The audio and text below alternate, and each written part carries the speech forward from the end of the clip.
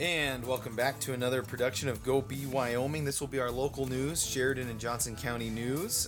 This is brought to you by Alpha Graphics. They are on North Main here in Sheridan.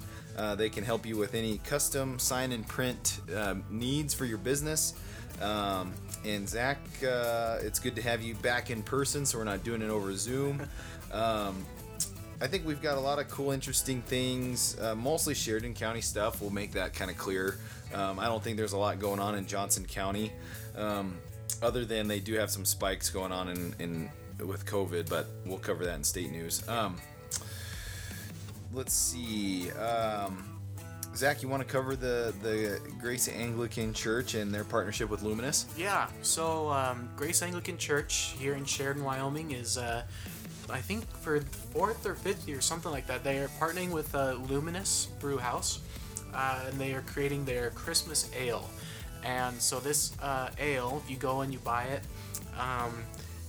a portion of your of the profits go to Grace Anglican, and they use that money to buy Christmas baskets, buy food to stuff Christmas baskets, and then we go out a couple weeks before Christmas and kind of deliver those baskets to, kind of low income areas. People can recommend a family or an individual who might, benefit from that.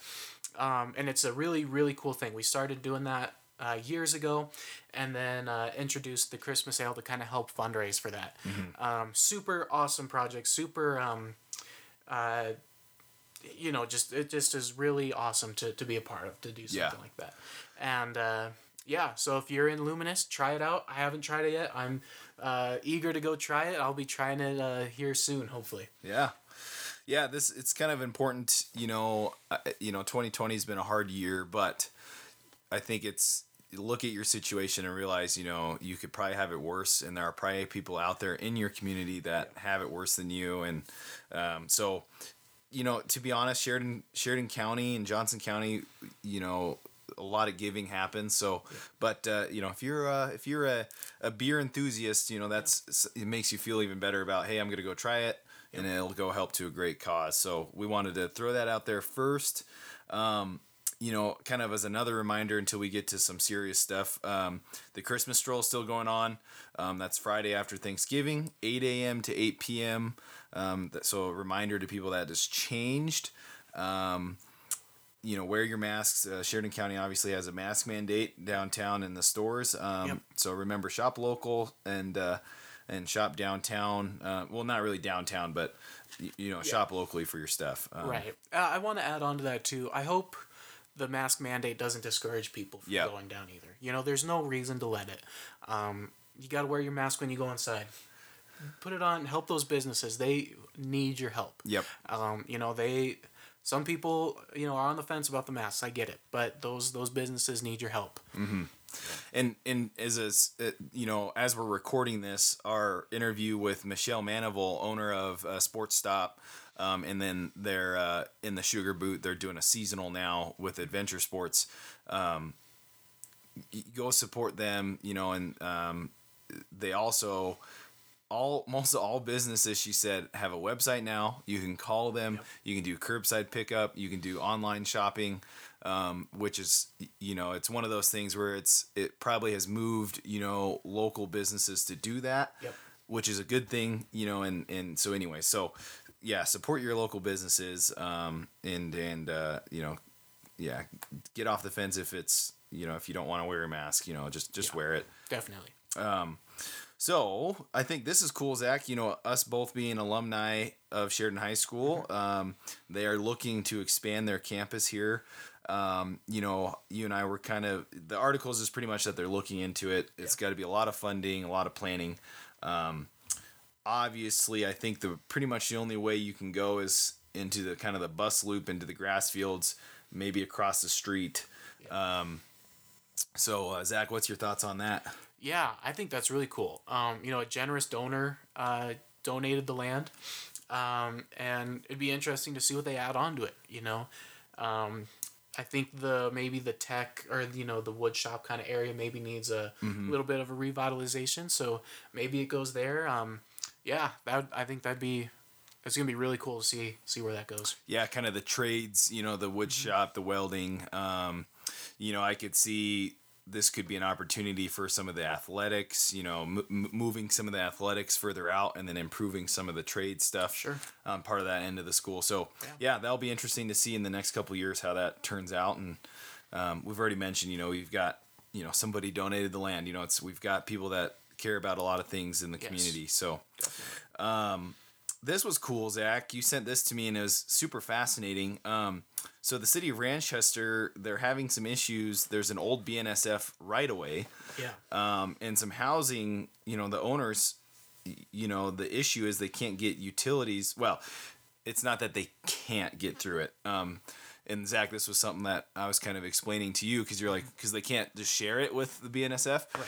So for anyone out there, and we've done a lot with oil and gas people and really land, but a right-of-way, and actually listen to our Sheridan Community Land Trust. Brad and Chris really explain what a right-of-way is. Okay.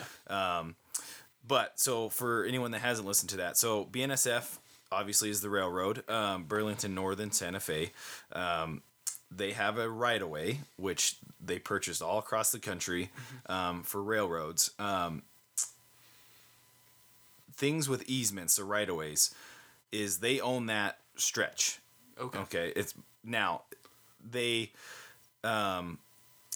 can amend the agreement with whoever it is with the city of Ranchester, it sounds like, to allow utilities, fiber, whatever.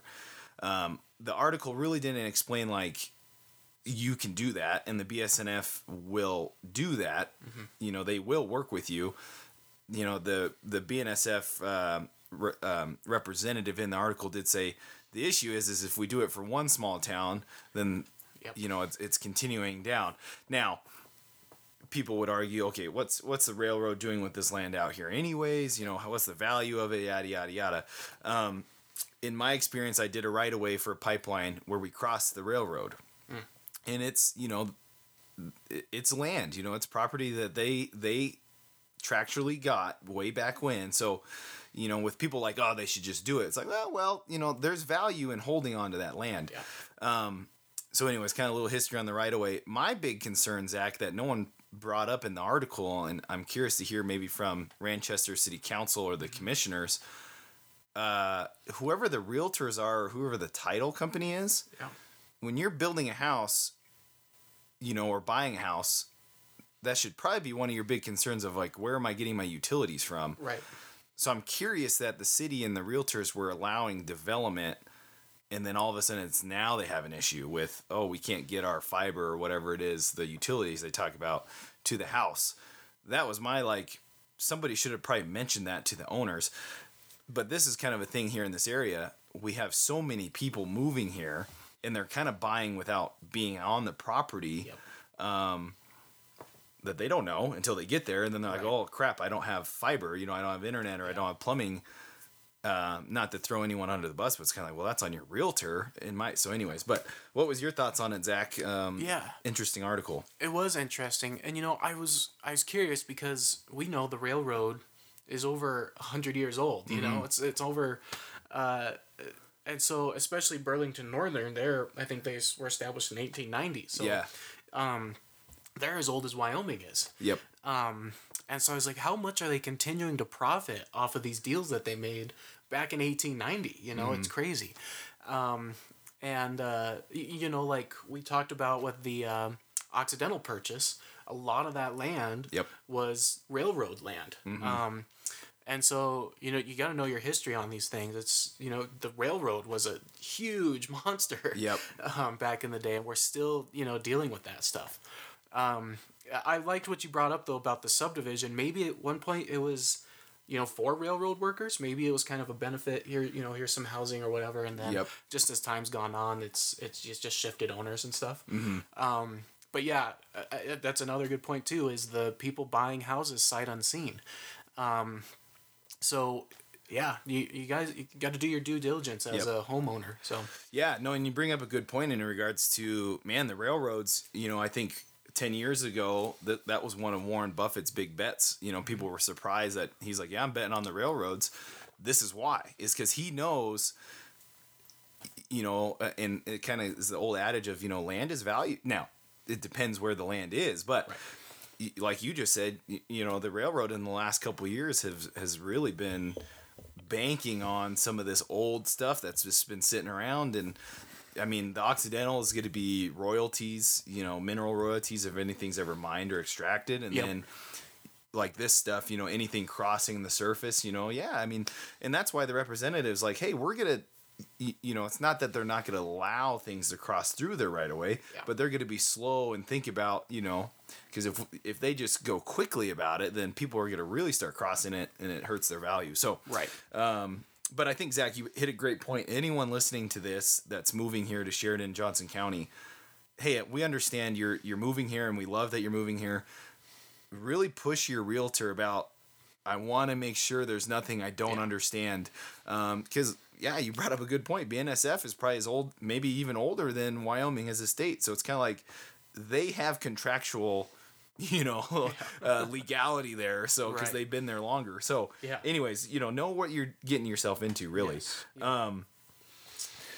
Let's see. We should have probably maybe said this with the Sheridan High School expanding. I think most districts now across the state, Zach, to be honest, school employees now are essential, and really the biggest change was teachers are now essential workers. And what that means is they don't have to, the rules change in regards to the contact tracing and stuff. Now we were running into an issue as in Montana, teachers were being sent home to be quarantined and all this stuff due to COVID, and they're running out of teachers. Right now with this essential label, they can stay if they have no symptoms and they feel fine. They're obviously still wearing masks. So, wanted to make that known. That I think that's a good thing. Zach, I think we've said it. I think they should have done this probably from the start. Right. Yeah, no, you're definitely right. I mean, Sheridan, it's everywhere. They're all facing and suffering these things. They don't have enough teachers to cover for other teachers. You have substitutes who typically run in kind of that at-risk elderly category, especially here in Wyoming, who don't want to sub because they're, susceptible to getting the virus. I think, like you said, this should have been done from the beginning, and now that we know more about it, it makes sense. Asymptomatic people are highly less likely to, get somebody else sick. And I think as long as you're wearing your mask, socially distancing, the classrooms are already set up for social distancing. And you're making sure you're sanitizing and, being safe.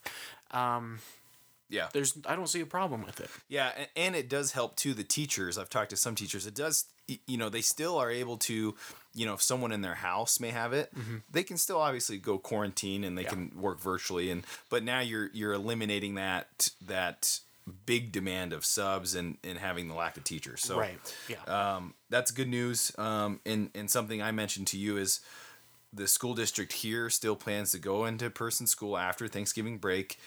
We're day by day, so we'll see. But I think it's a good sign. Numbers we'll get into it in the state, but the numbers are looking better. So I think we're okay. We're gonna have winter sports, and we'll keep trucking along. Zach, do you want to talk about that Sheridan Press op-ed? I think my big thing, we'll keep it short here, is, and we said it in our last Give No Ground, find the truth.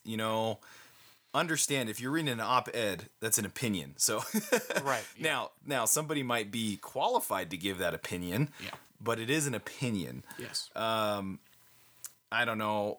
I think that's all I'll say about that is understand what you're reading and what's being published.